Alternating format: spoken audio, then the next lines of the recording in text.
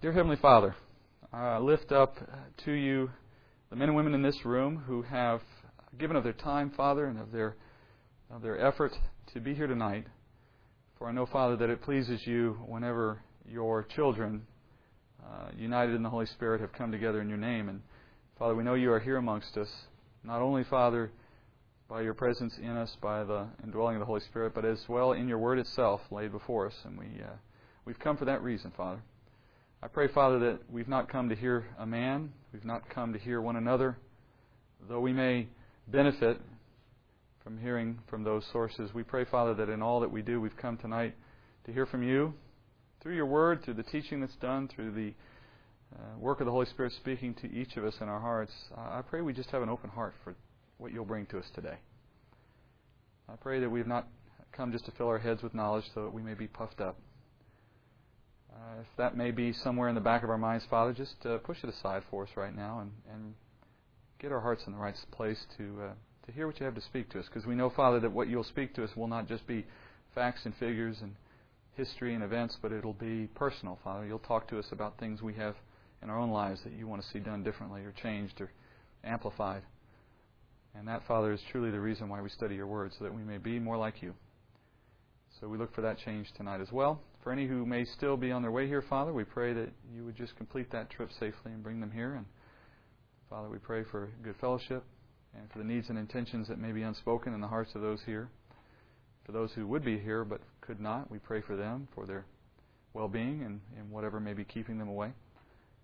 And for the provision of this room and for our church, Father, for those things that were done to make this night even possible, we give thanks. And we say these things in Jesus' name. Amen. We're going to dive, as I said, back into the end of chapter 13. And in this, we're going to conclude tonight, chapter 13, which means we're going to conclude what I would call a 3-act drama. I've used that term before. And I mean that to represent chapters 11, 12, and 13 out of Luke's Gospel. So far in chapter 13, which is the one we've picked up with, as you know, in this study, so far in chapter 13, let me just remind you of what we've done. So far in chapter 13, Luke has moved the reader along a line of thought. Now, I want to go with you real briefly through that line of thought so we can reintroduce where we're headed. First, at the beginning of chapter 13, Jesus called to the nation of Israel to wake up. He called them to wake up, and he called them specifically to recognize that they are going to face judgment for rejecting Him. So if you remember with me at the very beginning of the chapter, he said if they do fail to bear fruit, he used the parable of the tree. If a tree fails to produce fruit, we see that tree is worthless. Since it's worthless, after all, it's a fruit tree. If it doesn't produce fruit, what good is it? We cut it down. That was Jesus' way of speaking to the nation, represented in the form of that tree, that either they were to bear fruit in the form of faith in their Messiah or see judgment. Secondly, Jesus moved into the relating of a story of how, or Luke rather, moved into this relating of a story of how Jesus heals a woman in the synagogue. That was the next transition we went into last week. And we said that was a very simple but effective way to illustrate from Luke's standpoint that Jesus was the only one sent to free them from their bondage, for their spiritual bondage. He alone, Jesus alone, is the one who has the power to free the nation of Israel from the grip of the enemy, from sin generally in the form of a hardened heart, sinful heart. And ultimately it would be the way they'd be enabled to bear fruit. So you remember all this, right? So Luke is painting a picture for us. We said when we taught on those verses that this is not a sequential scene. This is not all one scene. Luke has picked things that he pulls in to create a story here because it's important for him to illustrate something to the reader. And we'll talk more about that in a minute. Finally, we're going to notice that as Luke revealed in those preceding chapters, Jesus is demonstrating his deity time and time again to the nation of Israel. And time again, what are the leaders of the nation of Israel doing? They're rejecting it. They're recognizing it, but then they're rejecting it. And they're rejecting Him as their Messiah. And now the stage has been set. As we get to the end of chapter 13, Luke basically takes a turn for the home stretch. He's demonstrated to the reader, look, Jesus came and did everything necessary to prove to the people in His day that He met the prophetic requirements as the Messiah. And time again, He's illustrated to them the need to make a decision, to make a choice about who He is. He's illustrated the importance of it and the consequences of it. And He's done it through miracles and through teaching and through healing. He's got their attention. And yet every time He's done that, the leaders have rejected Him. And now the crowds as well have wavered. There has not been a wholesale acceptance of Him by the crowds. If you've had that impression as you study Scripture, I want you to reorient your thinking just a minute here. The crowds loved Him, to be sure. But what did they love about Him? They loved the fact that He healed them. He loved the fact that He could bring embarrassment to the leaders of the nation of Israel, whom they didn't like either. They loved Him for political reasons in some cases. But a minority, to be sure, a minority loved Him as the Messiah. So, as time goes along and Jesus gets more adamant with them about the fact that they have to make a decision, they can't assume that they're just going to automatically be saved because they're Jew, that pressure, that building pressure, adds to the discontent of the crowd so that even they begin to flee Him, particularly after persecution breaks out as He reaches the city of Jerusalem. So now, as Luke ends chapter 13, he brings us to the conclusion of this repeated rejection cycle. He brings us to the ultimate conclusion. Remember, as I've said before, the whole point of chapters 11 through 13 in Luke's Gospel are designed to illustrate in detail why the nation of Israel came to the point of killing their own Messiah. Because you have to remember the audience for Luke. Luke is talking to a Greek audience, an audience that out of their own history is very comfortable with the notion of God coming down and walking around on the earth with men. They had a pantheon of gods. They had gods that came down and married women and had children. I mean, in the Greek pantheon of gods, there's nothing new about saying God came down and was man on earth. What's new about that? Why do I take your God to be any more God than the ones we have back in Athens? To that audience, Luke talks to them and says, this God that you need to worship as the one true God, He came down to earth. Oh, but yeah, He was killed. Now, that doesn't make for a very convincing argument if you're a Greek, now does it? How do I accept your God, the one you say is the Lord of the universe, if you also tell me He was killed by His own people? What kind of God is killed by His own people? Not a very powerful God. That's the dilemma that Luke has to address as he addresses this audience with his gospel. So he's been working patiently from 11, 12, and now 13, particularly, to explain why the death happened, to illustrate the motivations of the people who put Him to death, and why Jesus allowed it. Now, that doesn't end in chapter 13, as you would imagine. We have many more chapters to go in building that. But in these chapters where the confirmation of the rejection occurs, where Jesus confirms the rejection and withdraws His offer of the kingdom, we understand better why that moment happens. And that's what he's building on here. This apparent contradiction of a God put to death by His own creation had to be explained. And as Luke now concludes in chapter 13, what he introduces tonight is the latest piece, the last piece of the puzzle. And that is this description of the kingdom. An extended description of the kingdom of God. Because after all, that's what Jesus came to introduce or to offer specifically to the nation of Israel. The kingdom of the Messiah. That's what the offer was. I come, the kingdom is here. The kingdom has arrived. And I am prepared to offer it to you, the nation of Israel. So as we enter into that discussion, as we read the verses for tonight and begin to study them, I need you to understand how Jesus presents His discussion of the kingdom to the crowd. Because Jesus knows that one of the reasons why the crowd's been unwilling to accept Him up to this point is that they share in the Pharisees' mistaken view of the kingdom and of who will enter into it. We're going to examine the issue tonight in some detail. But as we begin, I want you to note that whenever you see in Scripture a description of the kingdom of God, that phrase, the kingdom of God, or the kingdom, I want you to know that the kingdom of God is a term that can vary in its specific meaning depending on the context. You could talk about the kingdom of God in terms of a certain phase or period of time in God's eternal plan. You can use it more generally to just talk about God's sovereignty over His creation for all time. You can use it more specifically to talk about those who are in the kingdom as a title for the citizens of the kingdom of God. There's ways to use that term that can vary, and we know what it means by its context. So we're going to look at the context tonight to see how he means the term when he starts to describe the kingdom of God. Second thing you need to notice, if you're a good student, if you're careful, if you're looking at the Scripture carefully, I want you to notice the counterintuitive descriptions he gives of the kingdom. How each and every time he's going to describe the kingdom tonight, in the verses that we're going to study in Luke, the way the kingdom is depicted in these verses will look very counterintuitive, very different than you might have expected if you're a Jew in his day. These are all counterintuitive in their description. So as this offer now comes to a close, as Jesus begins to wrap this up in terms of withdrawing the offer, he's going to end this with this commentary on the nature of the thing he's offering on the kingdom himself. And we're going to start in verses 18, 19, 20, and 21 and look at this first segment of his description of the kingdom. This is where we left off last week. Luke 13, verse 18. So he was saying, what is the kingdom of God like, and to what shall I compare it? It is like a mustard seed, which a man took and threw into his own garden, and it grew and became a tree, and the birds of the air nested in its branches. And again he said, to what shall I compare the kingdom of God? It is like leaven, which a woman took and hid in 3 pecks of flour until it was all leavened. Now we're going to stop there because this thought is segmented nicely from what follows. He begins this segment with a rhetorical question. You know what a rhetorical question is, right? It's a question that is not intended to elicit a response. It's merely the way to introduce a discussion. So he begins with a rhetorical question. He asks, what is the kingdom like? To what should I compare God's kingdom? Before I look at the comparison, let's make sure we understand what he means when he says kingdom of God. What aspect of his kingdom is he referring to? And there is a wealth of Scripture available in the Bible. We could go from front to back, especially in the Old Testament, to give us an understanding of what God means by the kingdom of God. What we mean when we say the kingdom of God. What Jesus would have meant here when he said, what should I compare the kingdom of God to? Let's begin with some basic background, and then we'll open up quite a few Scriptures tonight to kind of build this. The Old Testament, throughout, promises to the nation of Israel a Messiah.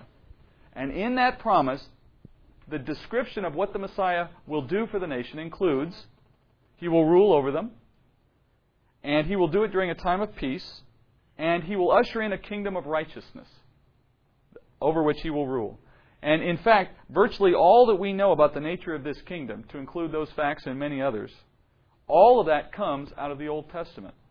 I would tell you that the only notable fact about the kingdom itself that's added in the New Testament is a duration of one stage of the kingdom. We know that one stage of the kingdom of God lasts for 1,000 years here on earth. That fact, and that fact really alone, is new to us out of the New Testament. Anything else the New Testament has to say about the kingdom of God can be found earlier in the Old Testament. So if you were a Jew and you knew your Old Testament, what you knew about the kingdom of God was fairly complete. You had a fairly good understanding of the nature of the kingdom of God. Let me give you out of Revelation 20, verse 4, where we get that one additional new piece. I'll read you that one verse. Speaking about, this is John and his testimony of what he saw in his vision from Christ. He says, Then I saw thrones, and they sat on them, and judgment was given to them. And I saw the souls of those who had been beheaded because of their testimony of Jesus and because of the Word of God, and those who had not worshipped the beast or his image and had not received the mark on their forehead and on their hand. And they came to life and reigned with Christ for 1,000 years. And then in verses 5 and onward, it repeats the 1,000-year length of that reign. So there is some point of time in the future where Christ himself is physically present on earth. Those who are the saints, those who are described in that verse, are with him, reigning with him for 1,000 years on earth. So a portion of what we would call the kingdom of God includes a 1,000-year period of time on earth when Christ is here physically reigning. So we know that has to be in the future. It hasn't happened yet. And we know that's considered part of the kingdom of God. But we also know that can't be all that is meant by the kingdom of God. How do we know that? Well, for example, Luke chapter 1, verse 31 says this, And behold, you will conceive in your womb and bear a son, and you shall name him Jesus. This is the angel speaking to Mary, as you know. And it goes on. He will be great and will be called the Son of the Most High, and the Lord God will give him the throne of his father David, and he will reign over the house of Jacob forever, and his kingdom will have no end. That kingdom has no end. That can't be the same exact thing as the 1,000-year reign on earth, because obviously 1,000 years has a beginning and an end. All we can understand then is that this 1,000 years fits within this greater period that's being referred to here by the angel. So the kingdom of God does not end at the end of the 1,000-year reign. More appropriately, we say that the 1,000-year reign is one stage or one facet of the kingdom generally, of how God has planned for his kingdom to exist and manifest itself to the creation. Similarly, we could say right now, God sits on his throne. Scripture tells us that. He sits there now on his throne. His kingdom exists in that form every day. There's also verses that would equate the kingdom to the church itself, which we'll look at some of that tonight. So there's another form of kingdom in the sense of the church and its existence in the world. So the word kingdom, or the thought kingdom of God, is a complex thought that is not just one of those things, it is all of those things. So that begs the question, which of those things is in view in the verses in Luke tonight? All of them? Some of them? One of them? You need to know that, don't we, before we can really understand what he's trying to teach about the kingdom of God. And as I said, it's going to be by reference, by context, to know what he's speaking about. I want to go to Matthew 13 first with you right now, because Matthew 13 is the comparable set of verses to some of what we're studying tonight in Luke. It's not a perfect comparison. There's some differences, as you probably would imagine.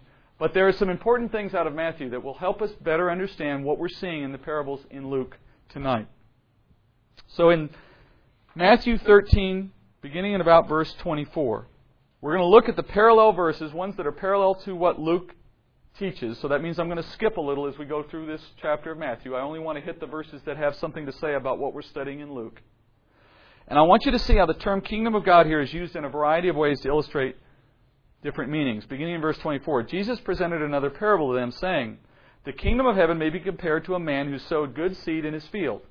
And while his men were sleeping, the enemy came and sowed tares among the wheat and went away. But when the wheat sprouted and bore grain, then the tares became evident also. And the slaves of the landowner came and said to him, 'Sir, did you not sow good seed in your field? How then does it have tares?' And he said to them, 'An enemy has done this.' The slave said to him, 'Do you want us then to go and gather them up?' But he said, 'No, for while you are gathering up the tares, you may uproot the wheat with them. Allow both to grow together until the harvest. And in the time of the harvest I will say to the reapers, first gather up the tares and bind them in bundles to burn them up, but gather the wheat into my barn.'"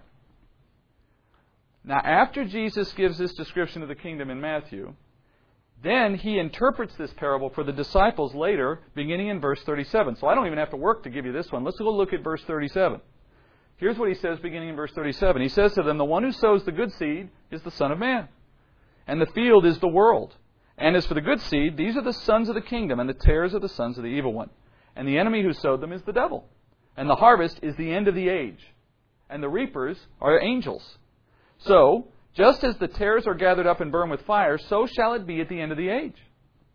The Son of Man will send forth His angels. They will gather out of His kingdom all stumbling blocks and those who committed lawlessness, and will throw them into the furnace of fire. In that place there will be weeping and gnashing of teeth. Then the righteous will shine forth as the sun in the kingdom of their Father.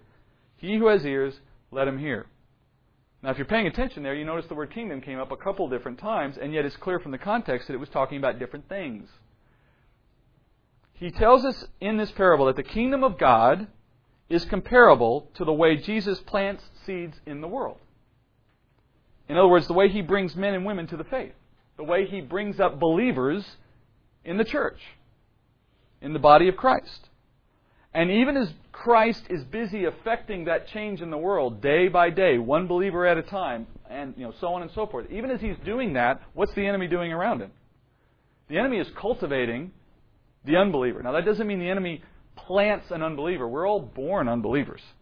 But it means that those unbelievers are being cultivated and nurtured and directed and used by the enemy, even among those who are being made believers by the power of the Holy Spirit and brought into the family of God and made the sons of righteousness. So is this kingdom, this is a comparison now to the kingdom of God. So what do we draw from that comparison? What do we learn about the kingdom of God in this description? And before we go to that conclusion, note one more important detail. In the last days, when Christ returns, we're told, the wicked are gathered from the four corners of the earth and removed from the earth as Jesus ushers in His 1,000-year reign on earth. So now we have another important detail about that 1,000-year reign, about that time when Christ rules on earth. As He begins to set up that kingdom, that 1,000 years begins, immediately before that moment, or in connection with that moment, there'll be a world with believers and unbelievers on it. And in that moment, it's not the believers who leave, it's the unbelievers. Because you want to stay behind when Christ is coming to the earth. You don't want to leave if He's coming back. What we're talking about here is not the rapture. The rapture has already taken place at an earlier date.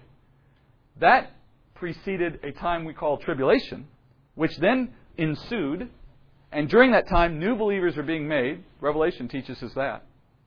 And at the very end of the age, you have a world with believers, again, new ones who've come to believe since the rapture.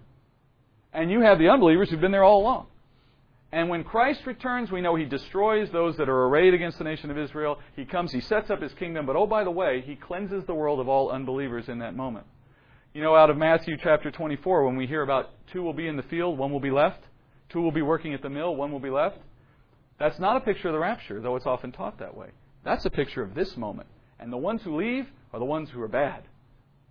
And you'll know that if you go back and read Matthew 24 and look at those specific verses and look at what's being taught right around them, before and after.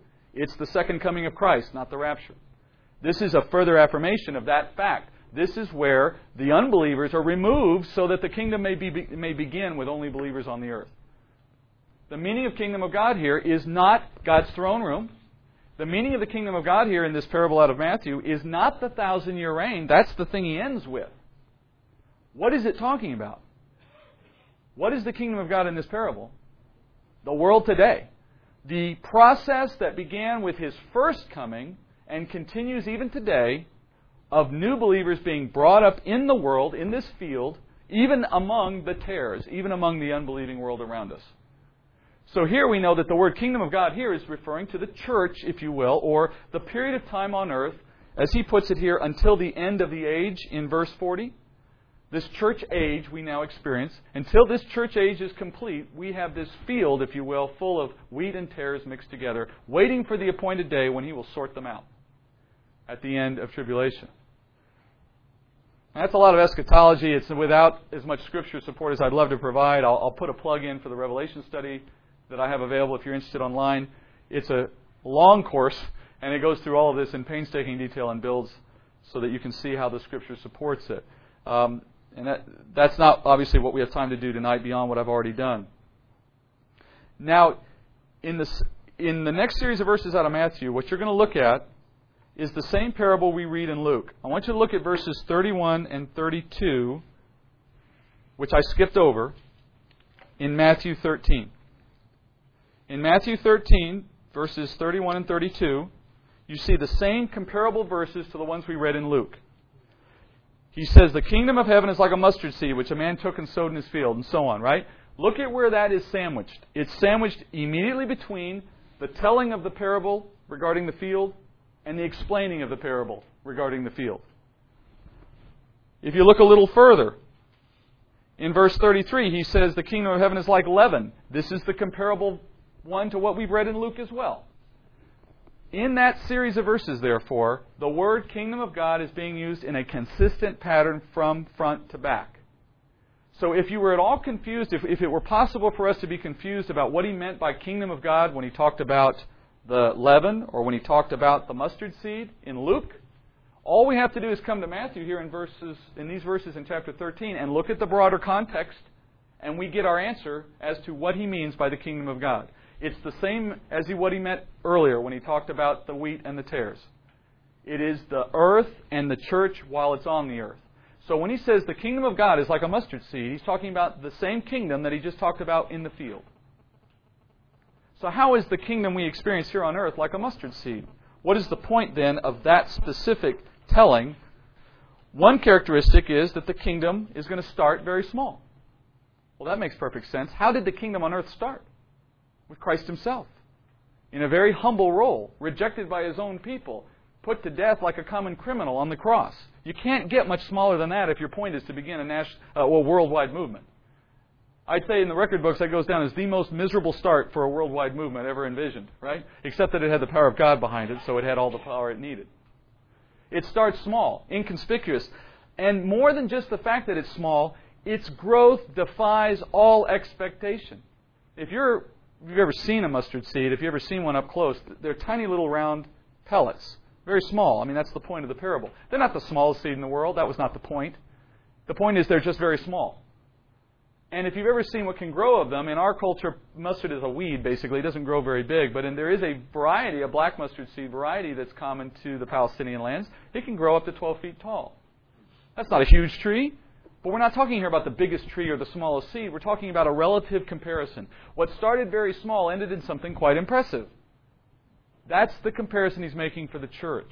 What started as one guy who to the world looked like a nobody, who was put to death miserably at an early age, really was the beginning for something very great that eventually, as the parable goes on, has the strength to allow birds to nest in its branches, which some have interpreted to mean that the enemy, because birds are sometimes a picture of the enemy or of the devil, the enemy has some infiltration into the church. But in fact, that's not the meaning of this parable or of that reference. It's rather a reference to the fact that strangers will find a home in this entity. And of course, to a Jew, who's the stranger? The Gentile world. These birds are a picture of the Gentile nations finding a home in something that to the Jew was really supposed to be all about the Jews to begin with. A Jewish Messiah coming to his Jewish nation. A church that began in Jerusalem with Jewish followers, but one day grows big enough that the world itself will nest in it. If you want further confirmation of that interpretation of the birds, you only have to look as far as Daniel chapter 4. If you were to glance over, and I'm not going to read out of Daniel, I'm going to summarize what's there, but if you were to glance over in Daniel chapter 4, here's what you would find.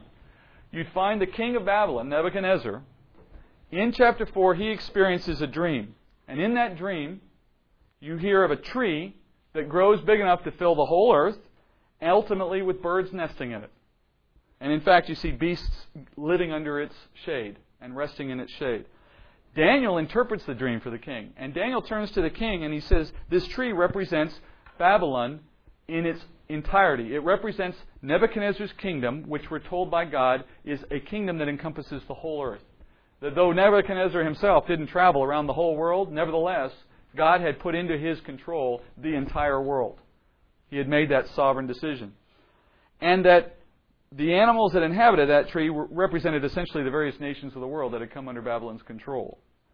So that parallel, that a tree filling the earth is a kingdom, and that the animals that nest or rest on that tree represent the nations having been encompassed by that tree, gives us a nice parallel to understand what's going on in this parable that Jesus teaches. The point of the mustard seed parable, therefore, is to illustrate that it would be a remarkable, unexpected sight to watch the kingdom of God grow from a meager, humble beginning to a dramatic final state. So what's he teaching to the nation of Israel? I mean, think about the parable of the leaven, which just illustrates the same concept, right? Small amount of yeast in a bread changes the nature of the whole bread, makes it balloon and grow. It's the same basic concept being illustrated a different way. But think of it now if you're a Jew. What had you been taught out of the Old Testament about what you should expect for your coming kingdom? Were you taught it would start small and eventually grow and encompass the whole world? Not at all. You were taught it was going to come in a moment, destroy and vanquish all of Israel's enemies, set up God's kingdom in a moment, God ruling on His throne over the nations of the world. Israel is the chief of the nations in a moment.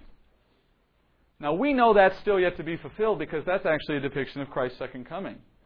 What they didn't understand was the rejection of the Messiah would lead to this interim period where a kingdom in a different form, an unexpected form, would take hold slowly, bit by bit, individual by individual, because it is, after all, a kingdom made up of individuals. And then as those individuals spread and grow, its influence in the world would grow as well. Not to the point, as some might teach, where every single living human being on earth suddenly becomes a Christian, and on that day Christ returns. There is a form of teaching that echoes that. They take this parable too far. They think it means that essentially Christ's return depends on the last unbeliever becoming a believer, and on that day He comes back. It's with a good heart. It intends to encourage evangelism, which you could never argue with, but it's a misinterpretation of the Scripture. The fact is, as He pointed out in Matthew, when He returns, there's tares left to be dealt with. That's the teaching of Scripture. So, now you see the counterintuitive nature of this first part of Christ's teaching on the kingdom. It reversed, or tried to reverse, the Jewish expectation of the kingdom. What He's doing, of course, is He's pointing out why they're unwilling to receive Him. They wanted to see might. They wanted to see a Messiah show up and vanquish the Romans. They wanted to see a Messiah show up and set up His kingdom in Jerusalem. And until He did that, they weren't willing to accept Him. In other words, they didn't have faith. They wanted to judge on the basis of sight. Prove to me who you are, then I'm willing to follow you. Christ said it didn't work that way. Listen to what the Jews have been taught in Jeremiah 23. It'll give you a richer appreciation for why they struggled with the notion of what Jesus presented. Jeremiah 23:2. Therefore, thus says the Lord God of Israel concerning the shepherds who are tending my people. You have scattered my flock and driven them away and have not attended to them. Behold, I am about to attend to you for the evil of your deeds, declares the Lord. I myself will gather the remnant of my flock out of all the countries where I have driven them, and bring them back to their pasture, and they will be fruitful and multiply. And I will also raise up shepherds over them, and they will tend them, and they will not be afraid any longer, nor be terrified, nor will any be missing, declares the Lord. Behold, the days are coming, declares the Lord, when I will raise up for David a branch, a righteous branch, and he will reign as king and act wisely, and do justice and righteousness in the land. In his days Judah will be saved, and Israel will dwell securely, and this is his name by which he will be called the Lord our righteousness. That's a quick summary of many. You can find many other passages in the Old Testament that echo that same thought. Psalms 2, for example, and others.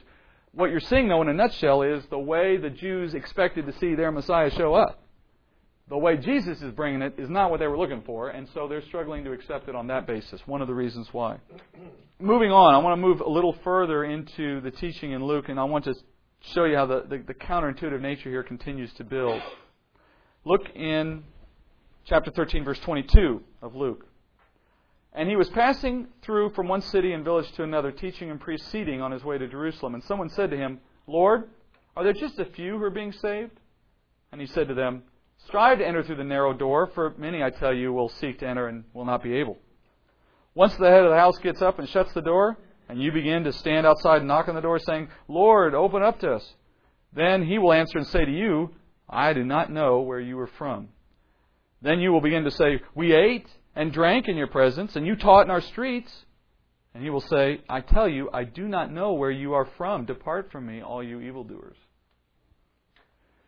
Okay, but before we dive into these, look how they begin. Luke says Jesus is walking and teaching as he heads toward Jerusalem. We're still talking here about Jesus heading ever steadily toward the city of his death. He was going to remain steadfast in this mission of getting to Jerusalem, and he's going to teach, of course, along the way, as he's been prone to do, but his travel is purposeful. He's headed to Jerusalem. We're told at the beginning of chapter 9 of Luke that he set his sights on Jerusalem and on his ascension. So from chapter 9, actually, we've been looking at how Jesus had a single goal to move steadily toward Jerusalem. This is his final visit. He visits Jerusalem 3 times in his life, as far as we know from Scripture. This is the 3rd and final time. So from here on in Luke, we're watching a one-way trip to Jerusalem. Do you know what a haunting feeling that must have been, by the way, as you think about being in his shoes for just a moment? To know what lay ahead of you in Jerusalem in all its gory detail, and yet to keep walking without hesitation, without any doubt about your purpose or whether you should go. I mean, it's one thing to have somebody bring calamity upon you in a moment. It's another thing to know it's coming for weeks ahead of time and to actually walk your way toward it. I think as we know the suffering he experienced in his crucifixion, I think we have to remember that it started a long time earlier in the sense of him knowing what was coming and moving steadily toward it. It didn't just arrive upon him in a day or in a weekend. Looking at the teaching itself, as we look back at those verses, we're starting to see a pattern, I think, emerge a little more clearly, I hope. He's asked, for example, are just a few being saved? Are just a few being saved? And I want to be clear about what this is meaning. For a Jew, being saved meant entering the kingdom. Luke has positioned this here, and you know how it began, right? It started when he said he was passing from city to city. Clearly, this is a different scene. This is a different moment. This is different than the moment we just addressed him earlier. Luke has stitched these two together to make a point. Why did he choose to stitch these two things together? Well, they're on the same point. They're on the same theme. They build on the same point. And that is the nature of the kingdom. So when the Jew is asking Jesus, are many being saved, or just a few being saved, he's basically saying, who gets to get into the kingdom? Who's going to make it into the kingdom? It's even remarkable someone would think to ask this question. In other words, it's a sign that there's some doubt creeping into their minds, that this backward, counterintuitive teaching is starting to take hold, because it's typical for Jewish teaching and thinking to say all Jews were going into the kingdom, or at least all good Jews, and by good we simply mean someone who kept to the law and practiced it, as opposed to like the tax collectors who apparently had dismissed it altogether and were off living a sinful life. But if you stay within the law, tried to be a good Jew, you're going to heaven because you're a Jew, because you're a child of Abraham, as they saw it. So when you say, are only a few being saved, you've almost presumed an answer to that question, haven't you? You've almost suggested by the question itself that you're not sure all Jews are making it. That's a radical thought if you're a Jew. In fact, it explains why he asked it the way he did. Why didn't he just come out and say, are there going to be some Jews who don't make it? Or are all Jews going to get into heaven or into the kingdom? He says it in a more subtle way. He says, are only a few being saved? So when Jesus is asked if just a few are being saved, I want you to realize this questioner is proposing that maybe only a few Jews are. Maybe that is true. And I want you to think of another thing as well. No one, and I don't even think this particular questioner, would have assumed that a Gentile was eligible to be saved. So when he says, or she says to Jesus, are only a few being saved, what's implied there is, are only a few Jews being saved? Because there was no point in asking if Gentiles were being saved. That was a pointless question. The answer to that is obvious. No, they're dogs. They're not going to be saved. There's not a Gentile in the world that God would ever look down on with favor. So the question is implied to mean, are all Jews being saved or not? That's going to have to be a part of the question by implication. So, what does Jesus say? He answers in a surprising way. He confirms, frankly, that only a few are being saved, but then he goes even further, and here's where it gets even more counterintuitive. He says, strive to enter through the narrow gate. That phrase, enter through the narrow gate, that's a euphemistic way of saying there is a narrow path into the kingdom, and by virtue of it being narrow, it only grants entrance for a few. All right, that's implied. That's how he's answering the question. He's saying, you strive to enter through a narrow gate, which means not everyone's getting in. Now, we've heard that before, right? The narrow path, the narrow gate. But you need to think a little bit more like a Jew living in a walled city to really appreciate what he just said. Think about major cities for a moment in that day. In Jesus' day, a major city had high walls to protect it. Many of you probably already knew that. Jerusalem certainly is a good example of that. And cities like Jerusalem with high walls had to have gates, so you couldn't get in. You all knew that, I'm sure. But they had a variety of gates. If you've ever visited the Holy Lands, if you've ever been to Jerusalem, even modern-day Jerusalem, the gates themselves are a feature of the city. Gates have a personality, a history behind them, a certain look, and they come in different sizes. Some were large and elaborate. They were meant to be the show place, the way you walk in. You know, if you have a house with an entrance through the front door and maybe another one through the garage, well, when you bring visitors to your house for the first time, the last thing you want them to do is walk in the garage entrance, right? That's your little entrance. That's not the fancy one. You want to make sure they come through the front door. In our house, we rarely walk in and out of the front door because we come through the garage with the car and all of that. So, really the only time you use the front door is for a guest. And that's sort of the way a lot of these elaborate gates were thought of. They were the ceremonial way or the more fancy way into a city. They were very inviting. And they had a wide street so that they could accommodate a large party or a lot of crowds or a lot of movement, a lot of commerce maybe. Not all of them were obviously ceremonial, but the point is they were wide and inviting and easy because their point was to let a lot of people get through in a very efficient way. Most cities, though, would also have, especially if they were a larger city, they'd also have a smaller, cramped, difficult entry point somewhere, or more than one, but they'd have it somewhere. It was sort of a utility entrance. It would be an easy way for a solitary traveler to get in through the city from another junction point without having to make the long trip around a city to find the main entrance. It was just, you don't want to have to walk around 3/4 or more of a mile to get into a city to get to the main entrance. It's just you. A small gate could be easily defended, easily guarded, and individual travelers could come in that way. But narrow gates were often not on the beaten path. They were not the main path into the city. They were for a shepherd coming in, or somebody who would come from a different direction. They were not going to be popular, and they're not going to be used as commonly as the main gates, if for no other reason, but they weren't big. They didn't accommodate a lot of people. And more importantly, even still, they didn't allow you to bring a lot of stuff with you. I mean, you couldn't bring a huge party of camels and goods and services of servants. You didn't have the ability to bring a large entourage to a small gate. You would, by necessity, have to go to the larger gate if that was your situation. It was really an individual kind of entrance. Jesus says, strive to enter by that gate. What he's implying is you're on the main road, the big gate's right in front of you, you got 20 steps and you're in, get off the road, take the 3/4 mile walk around and walk in the small door in the back of the city. That's what he's telling them to do. Strive, in other words, to do that. Make that your goal. That makes no sense. That makes no sense to anyone who understands what it meant to walk in and out of a city in that day. That was a very puzzling kind of suggestion to make. But it has implications, right? For us as well as for them in that day. It implies, among other things, ignore the attractive, easy option that everyone else is prone to follow. More importantly, he says, look at what happens to the people who follow that easy option. One day in the future, he says, when that moment of judgment arrives. And in this parable, he actually describes the moment where that confrontation occurs.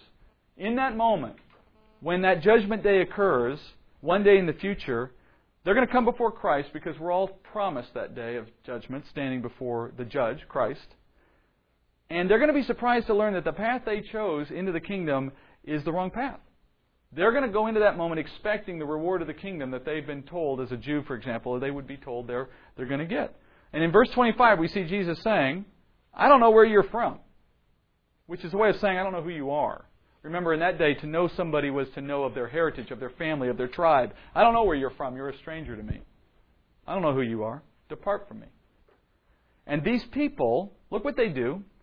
These people appeal to him on the basis of some loose association. He says, they're going to say, we know you. Come on. We know you. We're buds. Hey, we ate, we drank with you. Which is a reference to who? The Pharisees. Remember the Pharisees that bring him in and invite him to dinner? We've seen that twice now in the Gospel of Luke already. And then it says, hey, we listen to you teach in our streets. Who's that a reference to? The crowds. The leaders and the crowds. Being epitomized in this picture as people who think they've got the solution into the kingdom. They're walking the wide, easy path. What was the wide, easy path for the Jew in that day? It was being a Jew and keeping the law to some degree. Having a sense that they're doing the right thing in some regard. But most importantly, being a son or daughter of Abraham by birth, not by faith. And in that association, they're saying, hey, wait a minute, what are you telling me I'm not getting in? We ate with you, we drank with you, hey, it's like old times here. And he says, I do not know you, and he refers to them specifically as evildoers. In other words, they could enjoy, and I want you to listen to this because this is really his point.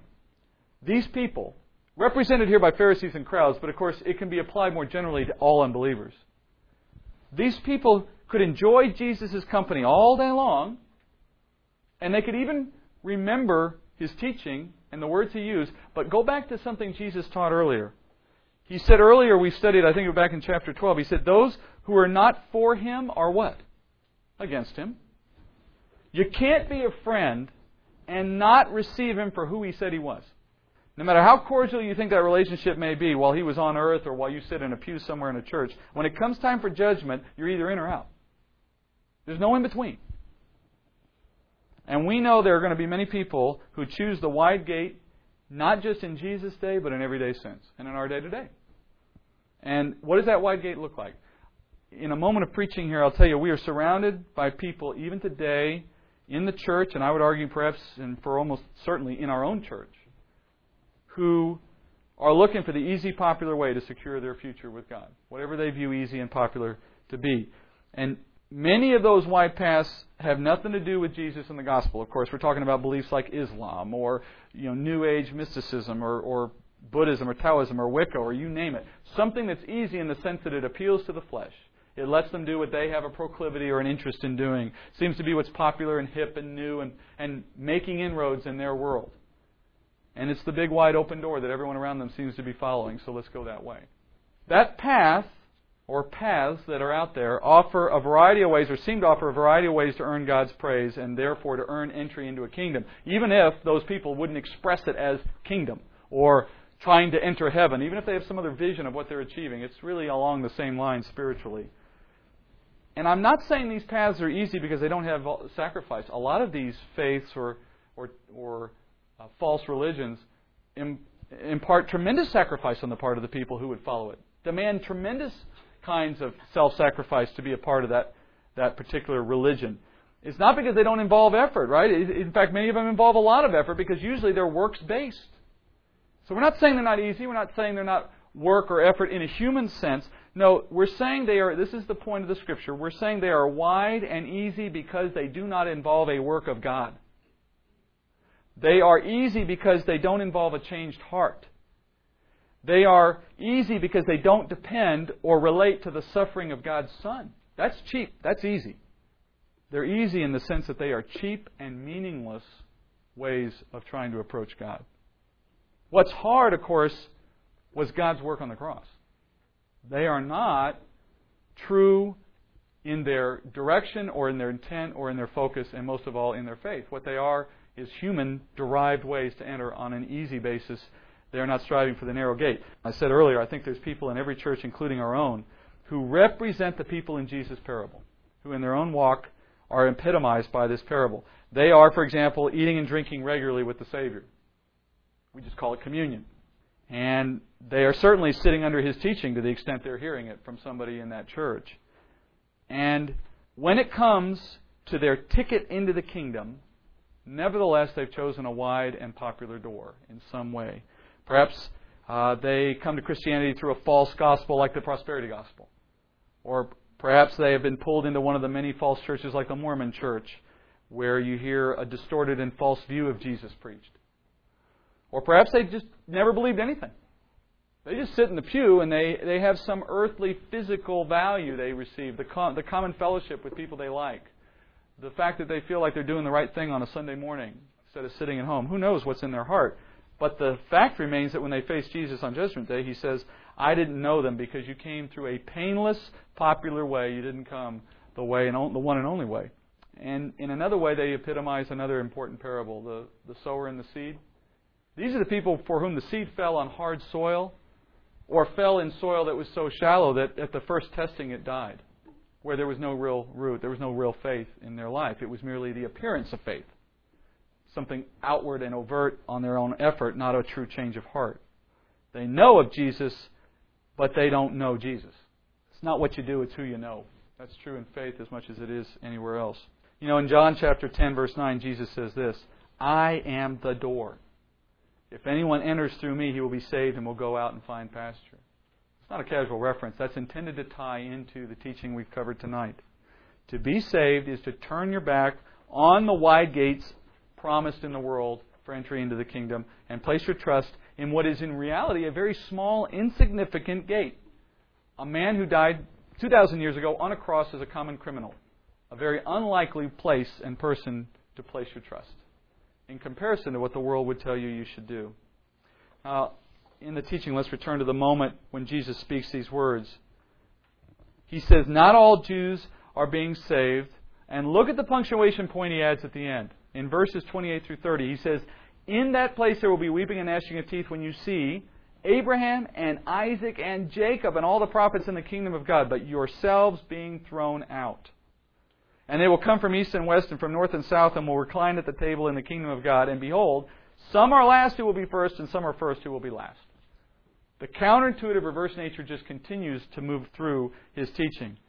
Look what He just did to the Jew. This is hard to appreciate if you're not thinking like a Jew, but He just hit them between the eyes. He drops a bomb, I guess is the way I would put it.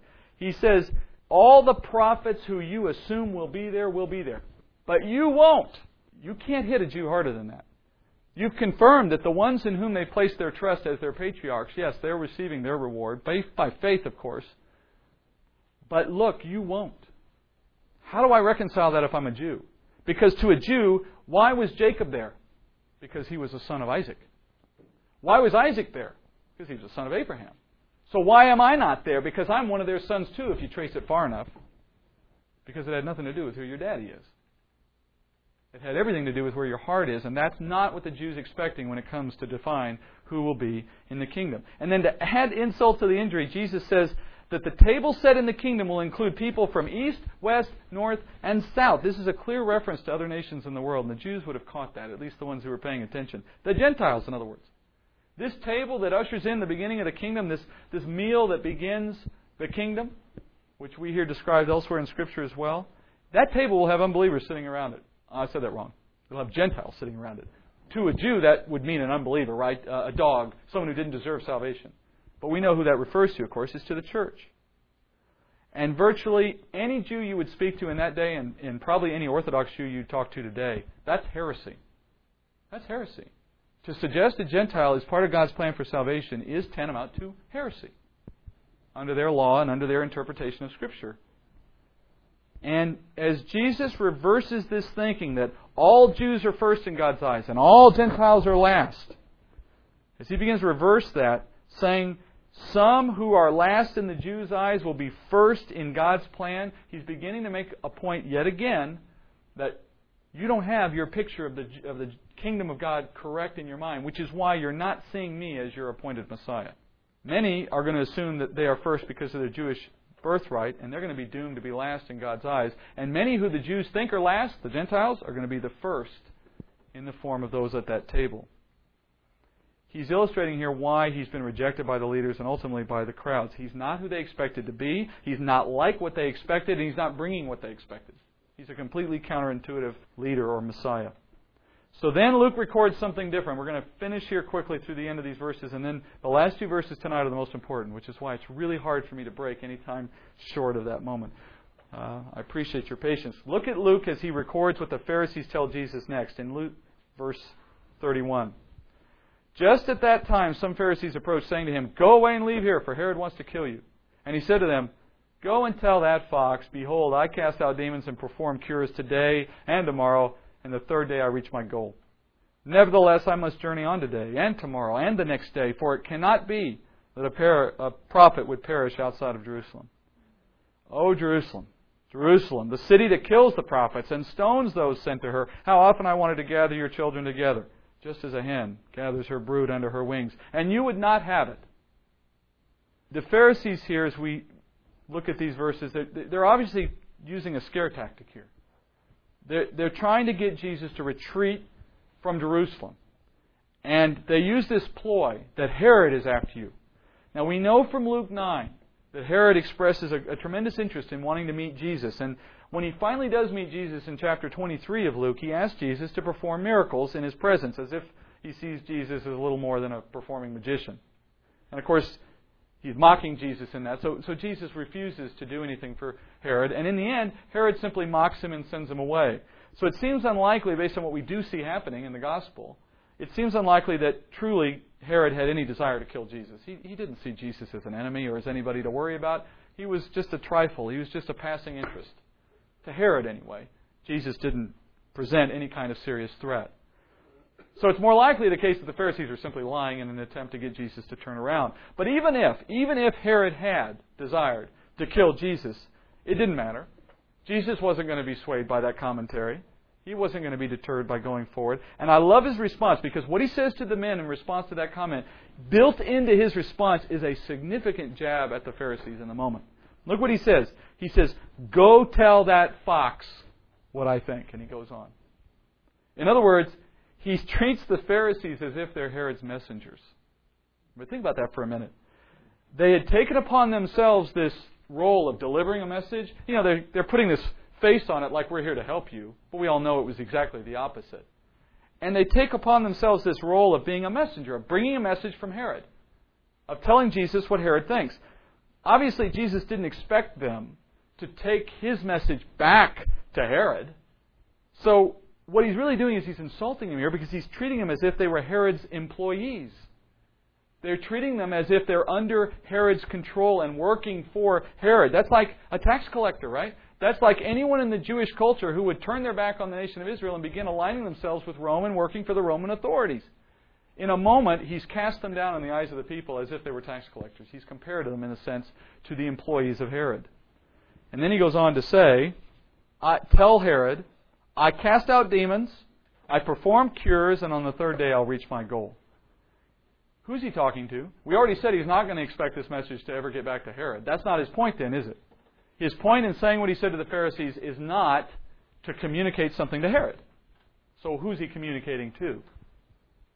To the Pharisees, isn't he? And to the crowd more generally? What's he just reminded them of? Hey, remember? I'm the guy casting out demons.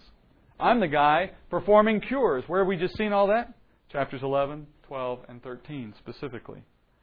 And regardless of who's going to oppose him, whether it be the crowd or whether it be the Pharisees or Herod himself for that matter, he's not going to be denied his goal of reaching Jerusalem where he was appointed to die. They, in that crowd, know Jesus. They know that he has met any test they could conceive of to prove that he was the appointed one sent to them by God, and they have refused to accept him, and he's not going to be stopped of his goal, reaching Jerusalem. Do you understand what that means? You have a king who's arrived, ready to usher in the kingdom, and nothing stops him from getting to Jerusalem. And yet if he arrives without having been accepted by his people, what does he do? What does a king do when he arrives to take hold of a land and the people in that land reject him? He rides into town and does what? He destroys them. You either accept the king when he arrives, or you accept his wrath for not having accepted him. He's saying, I'm on my way to Jerusalem, the seat of the king. And I've proven myself to be the king. And nothing is going to deny me that goal. Figure it out for yourself. You're on the brink of losing the kingdom I'm offering you. That's how close they are. Now, his reference here to today, tomorrow, and the third day, I don't want you to see that as a literal length of time. We're not suggesting he's 3 days away from reaching Jerusalem at this point. We can know just by looking at all that remains in the Gospel of Luke that there's a considerable amount of time still to take place before he eventually reaches there. So it's meant more euphemistically. It's symbolic. It's referencing the point that there is time yet to take place, but on the appointed day, he's going to get there. Nothing's going to stop him from reaching that goal. And then he comments that a prophet cannot perish outside of Jerusalem. And this is not to say prophets, by the way, have not been killed outside of Jerusalem. They have been. What he's likely referring to here is the inevitable destiny of all true prophets sent to a disbelieving and rebellious Israel. They're going to be rejected and they're going to be killed because they spoke a convicting truth, which means that Jerusalem here is emblematic of the nation. A prophet cannot die. A prophet has no hope to do anything but die at the hands of his own people, at the hands of the nation of Israel. Emblematic, embodied by, represented by their capital city, by Jerusalem. And they're going to reject him and kill him just like they did the prior prophets because he spoke a convicting truth. That's the truth of the moment. Finally, in Luke 13, look what he finishes with. These are the climactic verses of these 3 chapters of 11, 12, and 13. And that's why I'm asking so much of you tonight to sit through this, because to stop anywhere short of these is to miss the point of what we've been building to. Jesus ends his commentary on Jerusalem by lamenting her history as well as her future. He says that this is the city that kills its prophets. It stones those sent to her by God to bring her to an awareness of how distant they are from God, the God they profess to follow. And he says that how often he wanted to gather the children of that city, which I believe means representatively the children of Israel, the Jews in general. I wanted to gather them up like a mother would gather up her chicks. Why? Why does a mother gather up her chicks? To protect them, to guide them, to help them grow, to nurture them. And as often as he wanted to do that, they would have nothing of it. What's interesting about that verse is it speaks in language that talks about a longer period of time than his present moment on earth. He didn't say how much I'd like to do it now. He says how often I've wanted to do that. It speaks about a longer period of time. It refers to the fact that Jesus is the one who was, is, and will be. And in all the times past in the nation of Israel, when a prophet was sent, what did the prophet do? The prophet spoke the Word of God. And who is the Word? Christ Himself. Christ came in that form as opposed to His incarnate form now. And they refused Him then just as they refuse Him now. And just as they stoned the prophets then, they'll stone the prophet incarnate now. And as much as He wanted to gather them up through those prophets and through the effect of His Word, He wants to gather them up now. And they would not have it. You notice that's past tense? In that line, He is now turning the corner. It would not happen. And look where He goes next. The moment in which He declares His rejection of this generation of Israel because of their rejection. This is the verse in Scripture where all eschatology rests. And I'll show you a little of that why in just a moment. Luke 13:35. Behold, He says, your house is left to you desolate. And I say to you, you will not see me until the time comes when you say, blessed is he who comes in the name of the Lord. Jesus declares in that verse, in that moment, that Israel's house is being left to her desolate. And we know this is a reference, first and foremost, to the physical destruction of the temple and of the city, which occurs under the Roman army when it breaches the city walls in about AD 70 and puts down a Jewish rebellion. This is a prophetic reference to that coming destruction of the city and of the temple, of their house. The house of Israel, the seat of power, the seat of their temple, the seat of their pride. In that assault, the temple is destroyed, the city is burned, and we know from history that literally millions of Jews are murdered in that moment, in that week-long, several weeks campaign. This is the harsh reality of the judgment that comes upon the city because of their rejection of the Messiah. This is the ugly truth. When you reject God, when you face judgment, it's not going to be pretty. How could it be? And this is what it looked like in their day. Not spiritual judgment, that followed. But even in the earthly sense, even in the temporal sense, there was a judgment. There was a calamity brought upon them for their rejection of their Messiah. Daniel, the prophet, prophesied this very event when he wrote in Daniel 9:26, "Then after 62 weeks, the Messiah will be cut off and have nothing, and the people of the prince who is to come will destroy the city and the sanctuary. And its end will come with a flood. Even to the end there will be war. Desolations are determined." It's a prophetic look at how the nation of Israel will be treated by God for having cut off the Messiah. And then Jesus adds that last comment, which He directs to the nation as a whole, and this is very important. He says, "They will not see Him again until they say, 'Blessed is He who comes in the name of the Lord.'" This is a very important phrase. In fact, as I said earlier, all our understanding of eschatology, which is a fancy word for the doctrine of end times events, all our understanding of eschatology rests on this phrase. It's not embodied in it. There's certainly a lot more teaching in the Scripture about it, but it all rests on this phrase. Jesus has just declared in that verse that the nation of Israel, the nation that God promised the Messiah, they will not set eyes on the Messiah again until a day arrives when that entire nation simultaneously and in union has an immediate and complete change of heart concerning who He is. And as a result, on that distant future day, they will entirely reverse their decision about this moment, and as a nation, they will declare that He is their Messiah. They will say, "Blessed is He," meaning Jesus, "who comes in the name of the Lord." Since they rejected Him while He walked on the earth, offering the kingdom, He is never going to return to them to establish that promised kingdom until the day arrives when they reverse the decision that resulted in Him being cut off. So corporately, what we're saying here is corporately the nation of Israel must admit their sins, and in sin specifically here, their sin of having put their Messiah to death, and then recognize that Jesus was that Messiah and call out for Him. And when they do that, He will return. This, my friends, is the basis of Christ's second coming. Our Lord will return to the earth, and I'm not speaking about the rapture. That's not His second coming, as you hopefully may know. That's His moment of returning for His church, only to return with Him to the clouds and into heaven. But the moment He comes back to reign on earth and establish His 1,000-year kingdom is initiated by the nation of Israel corporately calling out for Him in the words that He uses here at the end of chapter 13 of Luke. But the question that must be in some of your minds, I hope, is what could possibly propel the entire nation of Israel to come to that conclusion and act in that way? Scripture tells us how and when, in a general way. In Zechariah chapter 12, verse 9, we hear this. "And in that day," and this is referring to the day when the age will end, and to know that you'd have to go back and read more of Zechariah, but I'm hoping you'll trust me in that. "In that day I will set about to destroy all the nations that come against Jerusalem. I will pour out on the house of David and on the inhabitants of Jerusalem the spirit of grace and supplication, so that they will look on Me whom they have pierced, and they will mourn for him as one mourns for an only son, and they will weep bitterly over him like the bitter weeping over a firstborn." Then he goes on in chapter 14 of Zechariah to say this in 14 verse 5. "Then the Lord my God will come, and all the holy ones with Him," referring to us, the church. "And that day there will be no light. The luminaries will dwindle, for it will be a unique day which is known to the Lord, neither day nor night. But it will come about that at evening time there will be light.